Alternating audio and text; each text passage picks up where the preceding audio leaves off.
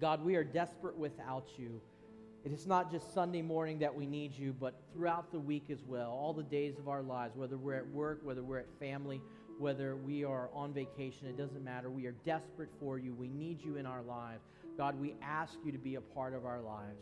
That, Father, it is not enough for us to just be satisfied on Sunday, but all the days of our lives. Father, we desire to commit ourselves to you. God, I know that as we've been working through our series on brokenness, that, Father, one of the ways that we can show our love and obedience to you is to go to you and ask forgiveness for anything that's in our lives that doesn't need to be there. Father, we do things wrong. We also do lots of things that we wish we could have done better. The Bible all talks about that as sin. So we're just going to take a moment, put all our cards on the table, be honest with you here, ask for forgiveness, turn away from it, and seek to do differently. Seek to follow your will. Let's just take a moment, each of us individually.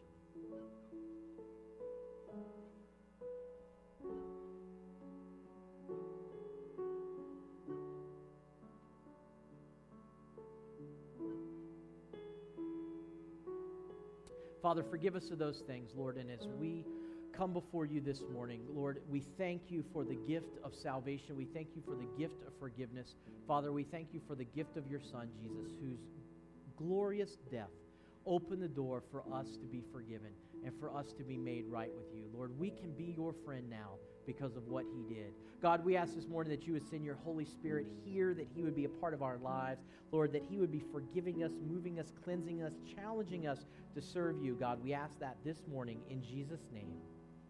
Amen.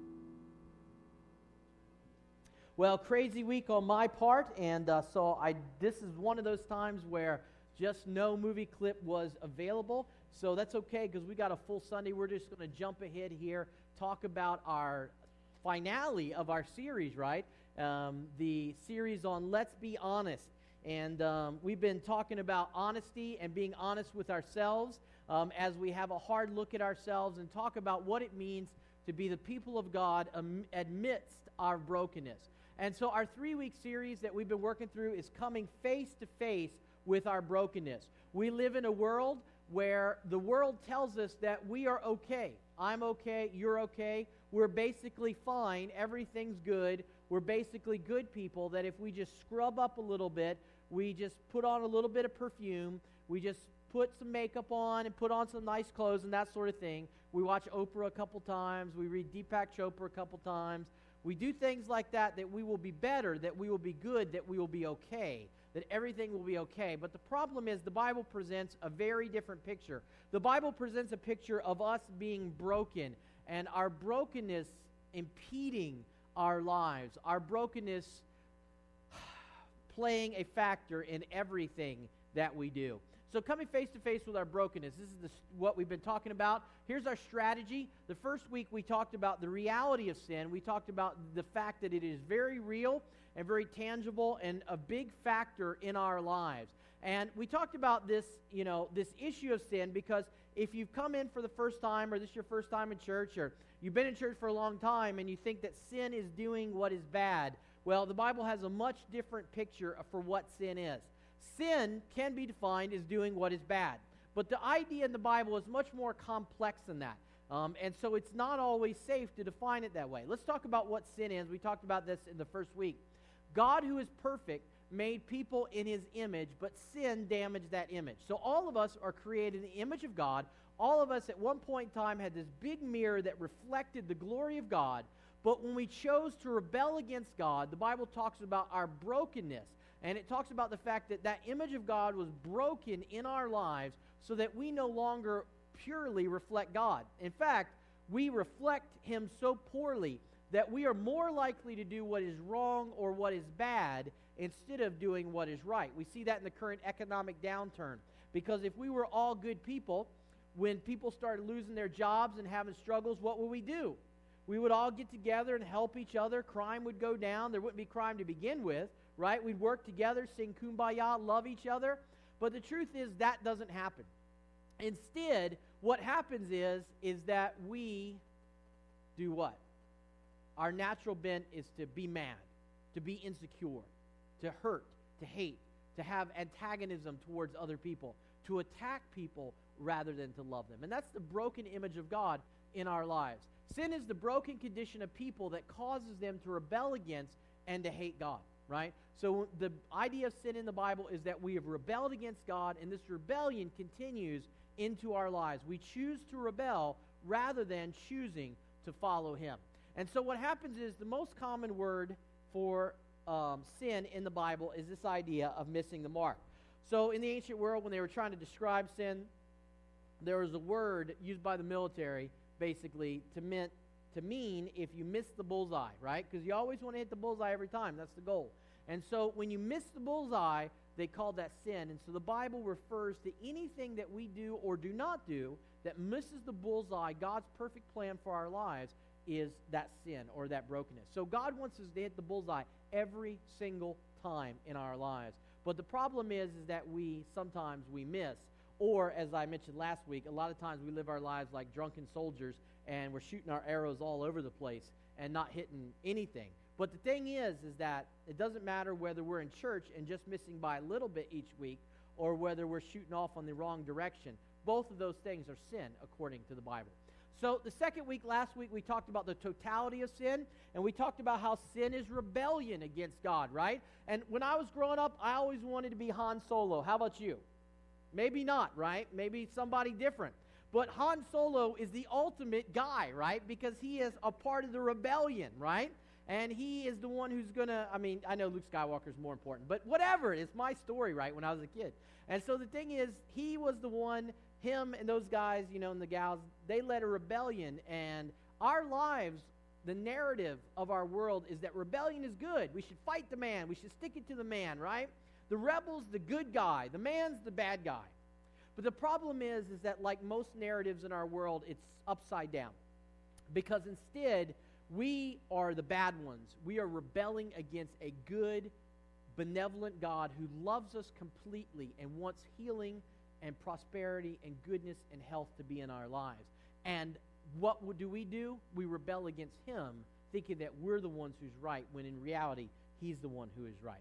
So sin is a total rebellion and rejection against God. Today we're going to talk about the finality of sin, talking about what we can do to put it to rest, what we can do to get it out of our lives. But here's the thing. I'm just going to tell you right now,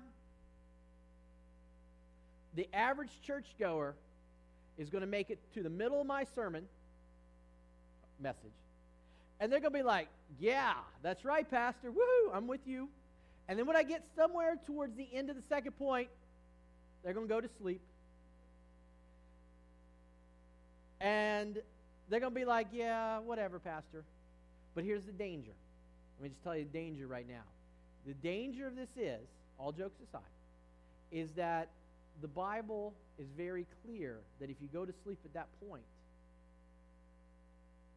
I don't know whether you're going to be right with God or not. So it's very critical that you go all the way to the end. Because without going all the way to the end, there's no guarantee what God is going to do.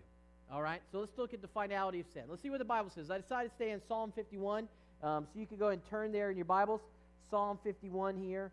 And we're going to look at that. It's going to be up on the big screen as well. But we'll open our Bibles and put our fingers in it because we're going to refer back to here quite a few times this morning.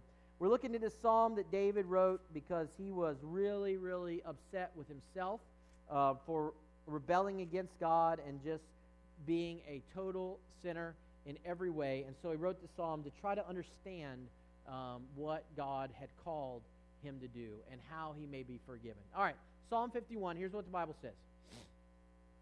Purify me from my sins, and I will be clean. Wash me, and I will be whiter than snow. Oh, give me back my joy again. You have broken me. Now let me rejoice. Don't keep looking at my sins. Remove the stain of my guilt. Create me a clean heart, O God. Renew a loyal spirit within me. Do not banish me from your presence, and don't take your Holy Spirit from me. Restore to me the joy of your salvation, and make me willing to obey you. Okay, so everybody knows where we're going to go by the end, right? We've been here long enough. All right, only God can fix our brokenness. 3 ideas that we're going to walk down through real quickly here this morning. Only God has the power to fix our brokenness. Only He is the one who can restore and fix and repair our brokenness. Now, here's the thing. Again, we live in a world that is convinced that if we read the right books, if we go to the right counseling, if we get the right thing in our lives, that somehow we can be whole again, that we can be right again, that we can be fixed again.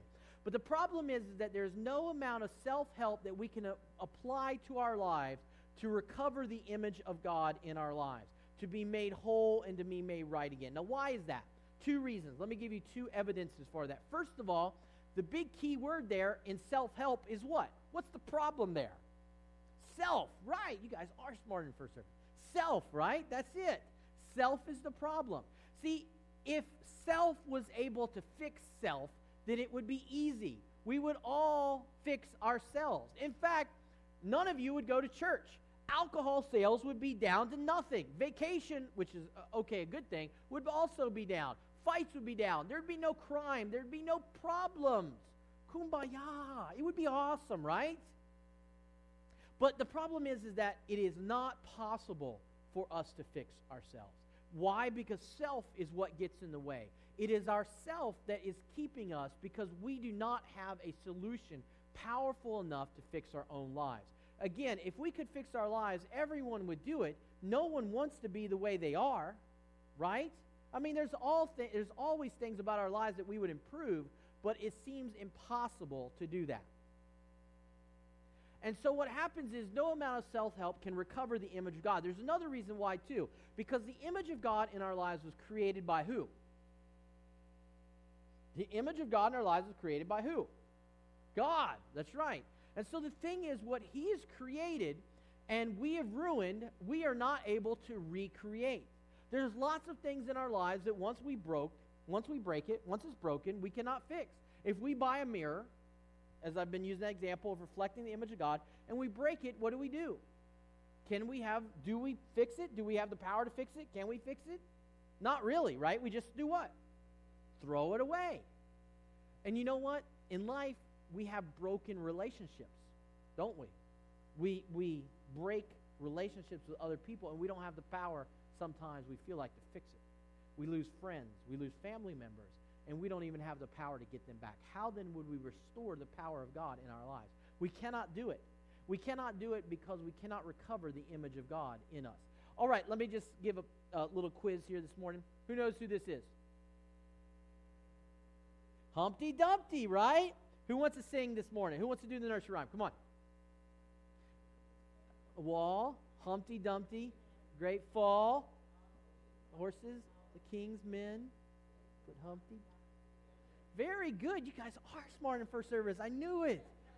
They didn't know the nursery rhyme. I tried to get Rich and Nan to stand up and do it. He didn't. Yeah. Right, Humpty Dumpty. And you know what? Here's the funny thing. There's a lot of truth in this nursery rhyme. Because the thing is that the people of our world had a great fall. They rebelled against God, right? And all the king's horses and all the king's men, all the self-help tapes, all the Oprah we watch cannot put Humpty Dumpty, you and I, back together again. That's the truth. Only the power of God is able to restore the image of God in our lives. We are broken. We cannot be unbroken. We are broken. We cannot be fixed except for the power of God in our lives. Again, the Bible says, no amount of soap or lye can make you clean. I, God, still see the stain of your guilt. And that's what we do. Jeremiah 2 is a great verse. We've been talking about this a lot. That what do? We try to put perfume on. We try to make ourselves look good. But no amount of that will do that. Hey, I was wanting to share this example, this illustration for the last 2 weeks, but I thought it was really disgusting, so I didn't do it. But you know what? I'm going to do it this week. Do you know what happened in the Middle Ages in Europe? What did people do? In the Middle Ages, to clean themselves up, what did people do? Does anybody know? Now, First Service got this right. I'll see. Well, first of all, in the Middle Ages, people did not believe in taking showers or baths at all. They believed it was bad. But when perfume was invented, they did what? They wore lots of... So you had lots of people who would never take a bath for months, but yet they would cover themselves in... Now, what did that smell like? Disgusting, right? Yuck. I mean, come on, right? And so what happens is that you and I do the same thing, don't we? Because our temptation is, instead of dealing with the brokenness in our lives and going to God to be totally cleaned inside and out, we put on middle-class smelly goods. We put on worldly self-acceptance. We put on perfume and makeup to make ourselves look better, so that other people will think that we are okay, when in reality we are not, because we still stink on the inside. But we do that. But you know what? It doesn't work, right? Would you want your husband or your wife not to take a shower for a month and still wear perfume? No. You want them to take a bath. That's what you want them to do, right? And so in the same way, we are not able to fix this issue ourselves. We have to turn it over to God. All right, what God first created, only God can restore. Since God is the one who created the image of God in our lives, He's the only one who's able to restore it. God made us in His image. He is the one who created us this way. He created us to have perfect fellowship and perfect relationship with Him, but He is the only one who is able to restore that to us. What God first created, only God can restore. And this makes sense to us, right? Because where He is the creator of it, He is the one who is able to restore it in our lives. All right, let's move on. I think we've established this. This is not the hard part. We all know this. This is the part that's easy. Second idea, we must no longer live in guilt. Now, this one we're still safe on too. This is what the Bible says. Let me just look back here. Purify me from my sins, and I will be clean. Wash me, and I will be whiter than snow. Oh, give me back my joy again. You have broken me. Now let me rejoice. Don't keep looking at my sins. Remove the stain of my guilt. So if we want to call ourselves Christians and we want to be followers of Jesus, it is critical that we move away from the guilt, that we accept God's forgiveness, we allow Him to be the one to make us anew again, and that we move away from guilt in our lives. God's forgiveness is a complete removal of sin. Unlike us trying to put perfume on and makeup on and make ourselves look better, God's forgiveness of sin is a complete removal of it. Now, the Bible uses different metaphors to explain the removal. Here, David uses the idea of being washed as white as snow. And he uses this idea because he's saying that basically no matter how much dirt and no matter how much crud and no matter how much stuff that we have in our lives, that when God gets it and He gets a hold of it and we turn over to Him, then it is completely and totally white from beginning to end. That God is the one who completely forgives and completely restores us to Himself. But there's another image that the Bible talks about too, and Paul talks about this in the New Testament, about the complete removal of sin. And that is an exoneration or an innocence granted to us by God because of our mistakes. Let's just use a very simple example. If I get out of here, get in my car, run a red light, and the police officer pulls me over and says, "Sir, I observed you running a red light. Here's your ticket. Go down to the judge," right? If we go to the judge and we say, Judge, I'm a good person. Let me off, man. Hopefully he's going to say, no, you still ran a red light. You still have to pay the $500 fine for running the red light. Now, a lot of people believe in the church that what they have to do then is convince the judge or do something good to the judge or do something good in general, and the judge will let them off. But that's not the way it works. They still have to pay the penalty for what they did wrong. There's still that sin that's in our lives. There's still that brokenness. God desires the complete removal of brokenness from our lives. And the way that happens is that we are found innocent, not because of what we have done, but because of what Christ has done.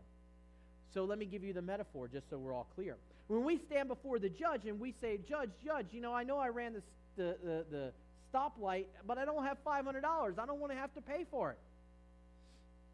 Then it is not the fact the judge says you are innocent. The judge says you are guilty, but this other person, Jesus, has paid the penalty already for your mistakes. And so based upon that, we are then free and let off. Not because of our innocence, but because of Jesus' innocence. Not because of our being right, but because of Jesus being right. Not because we have the power to remove ourselves from the infraction, but because Jesus has the power to remove us from that situation and from the infraction that we have. God's forgiveness in our lives is a complete removal of sin. And here's the problem that we face, that God's forgiveness has to be complete. It has to be total. That when we go to God and ask for forgiveness for our lives, it is not something that we can do halfway. You know, the Bible has lots of gray areas. I know that people say all the time, Bible black and white, but it's not really true. Bible has a lot of gray areas because it is a real book inspired by a real God who understands what real life is all about. But in this situation, the Bible is more black and white, because either sin and brokenness is healed from our lives or it is not. We'll talk about that more in a minute. But God's forgiveness is a complete removal of sin from our lives, that when we turn our lives over to Him, it is completely removed. This is not a surface cleaning. It is, over the long run, 100% overhaul of our nature.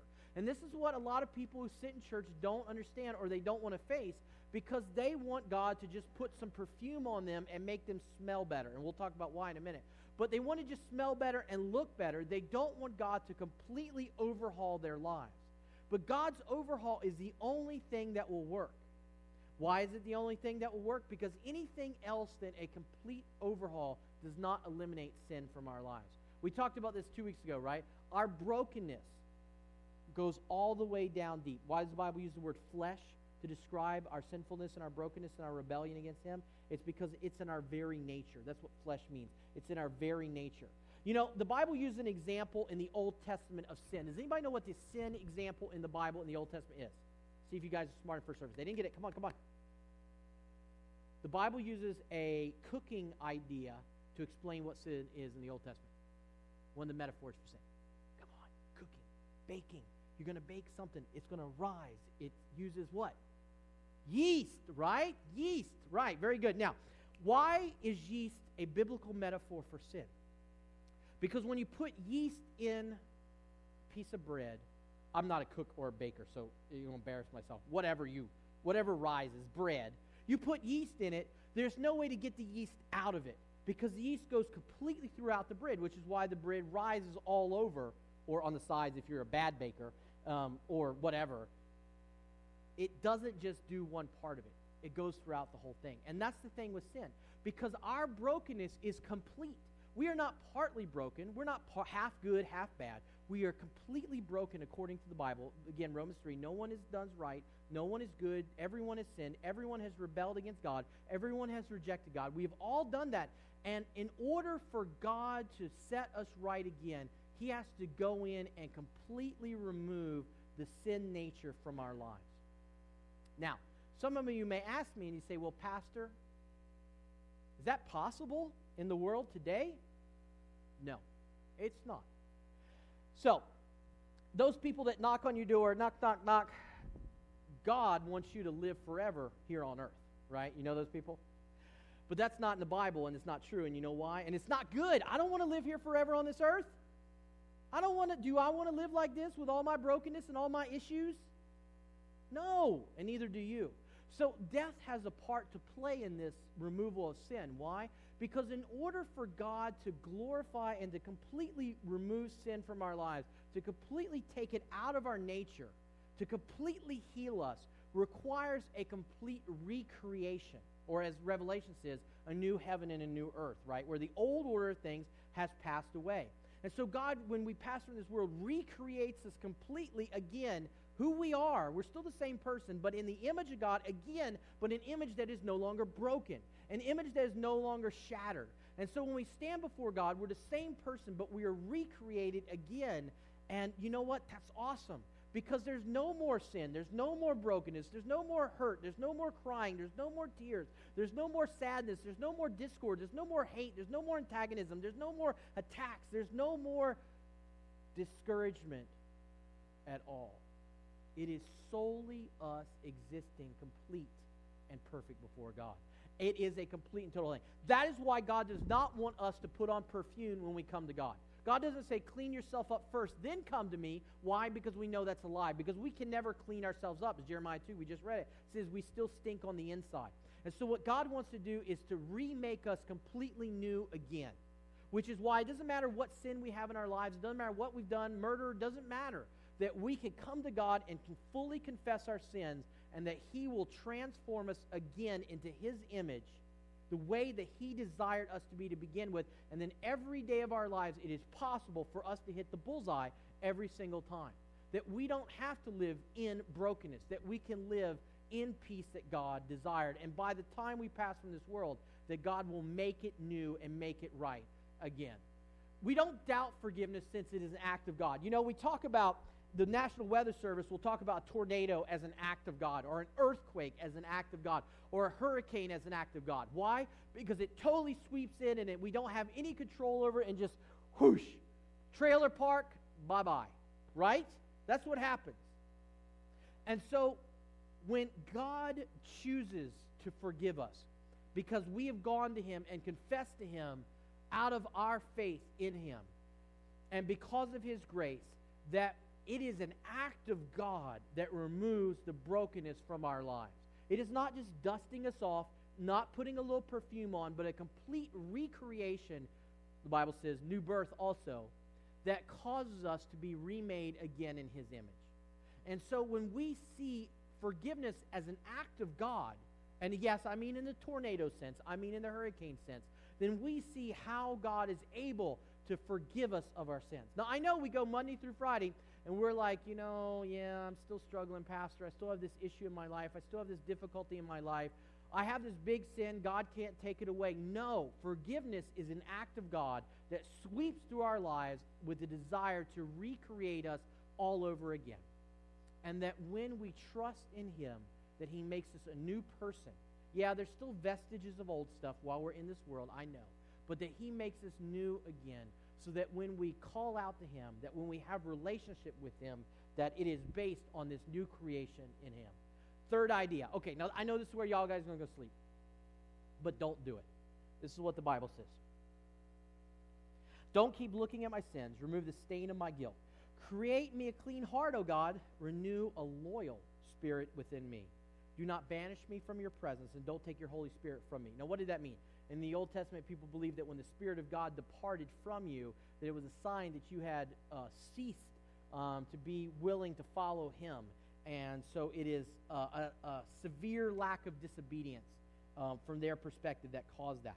Restore to me the joy of your salvation and make me willing to obey you. Wow. So here's the thing, that we must turn and obey God. That forgiveness and this act of God is also us turning and obeying God. Now here's the problem. If our rebellion is over, we must fully surrender to God. This is the problem, because people want to come and they want to have it both ways. The average churchgoer wants to have it both ways. They want to come to church and they want to be washed as white as snow. They want the perfume on, right? But they don't want to end their rebellion against God. We all still want to be Han Solo. I do. We all still want to be the rebel without a cause. We all still want to rebel against God. We still want to say, God, I'm going to do what I want to do on vacation because it's my vacation and I've earned it. But you know what happens when people fought in the ancient world, right? And the losing side came before the victor. The losing side only had one choice. And what was that one choice? Surrender or perish. That's what it was. Either you pledge allegiance to me, or we hang you or crucify you. That's what they did in the ancient world. Even in the modern world, I know the Geneva Convention, all that stuff, but even in the modern world, that's still largely true. World War II, certainly. World War I, it was true. And so the thing is that when we come to God and ask forgiveness from him, and we want a complete act of God, then he says your rebellion is over. Now that's the hard thing, because we want to go before God, surrender to him, and then tomorrow go back and go to our old ways and keep on rebelling, right? What's the old expression? We'll live to fight another day, right? And that's what we do. And so here's the problem. The Bible tells us that if we want forgiveness from God, then it requires us to be sir, yes, sir, at every single opportunity that we have. Why? Because that's what God wants for us, because that's perfection from his point of view. We become loyalists to him. We are no longer rebels. We are loyalists. But the average church person will sit in the average church and they will say, oh, I want the forgiveness, but I'm not really willing to be completely obedient to God. I'm not really willing to surrender. Now, here becomes the problem.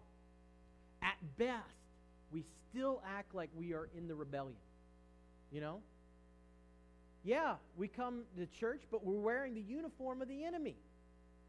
And at worst, we have never surrendered fully, which becomes a big salvation problem. So here's the question.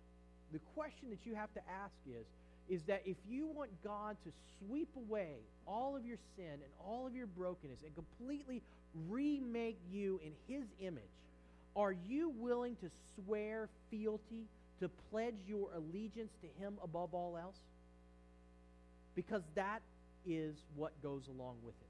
That is part and parcel of God recreating us. He's not going to recreate us so that we can be rebels. I know that does happen in the movies, but that's not the way God does it. He recreates us in His image, an image of perfection, an image of goodness, an image of wholeness, an image of health. He recreates us this way so that when we swear loyalty to Him, that our lives demonstrate that loyalty.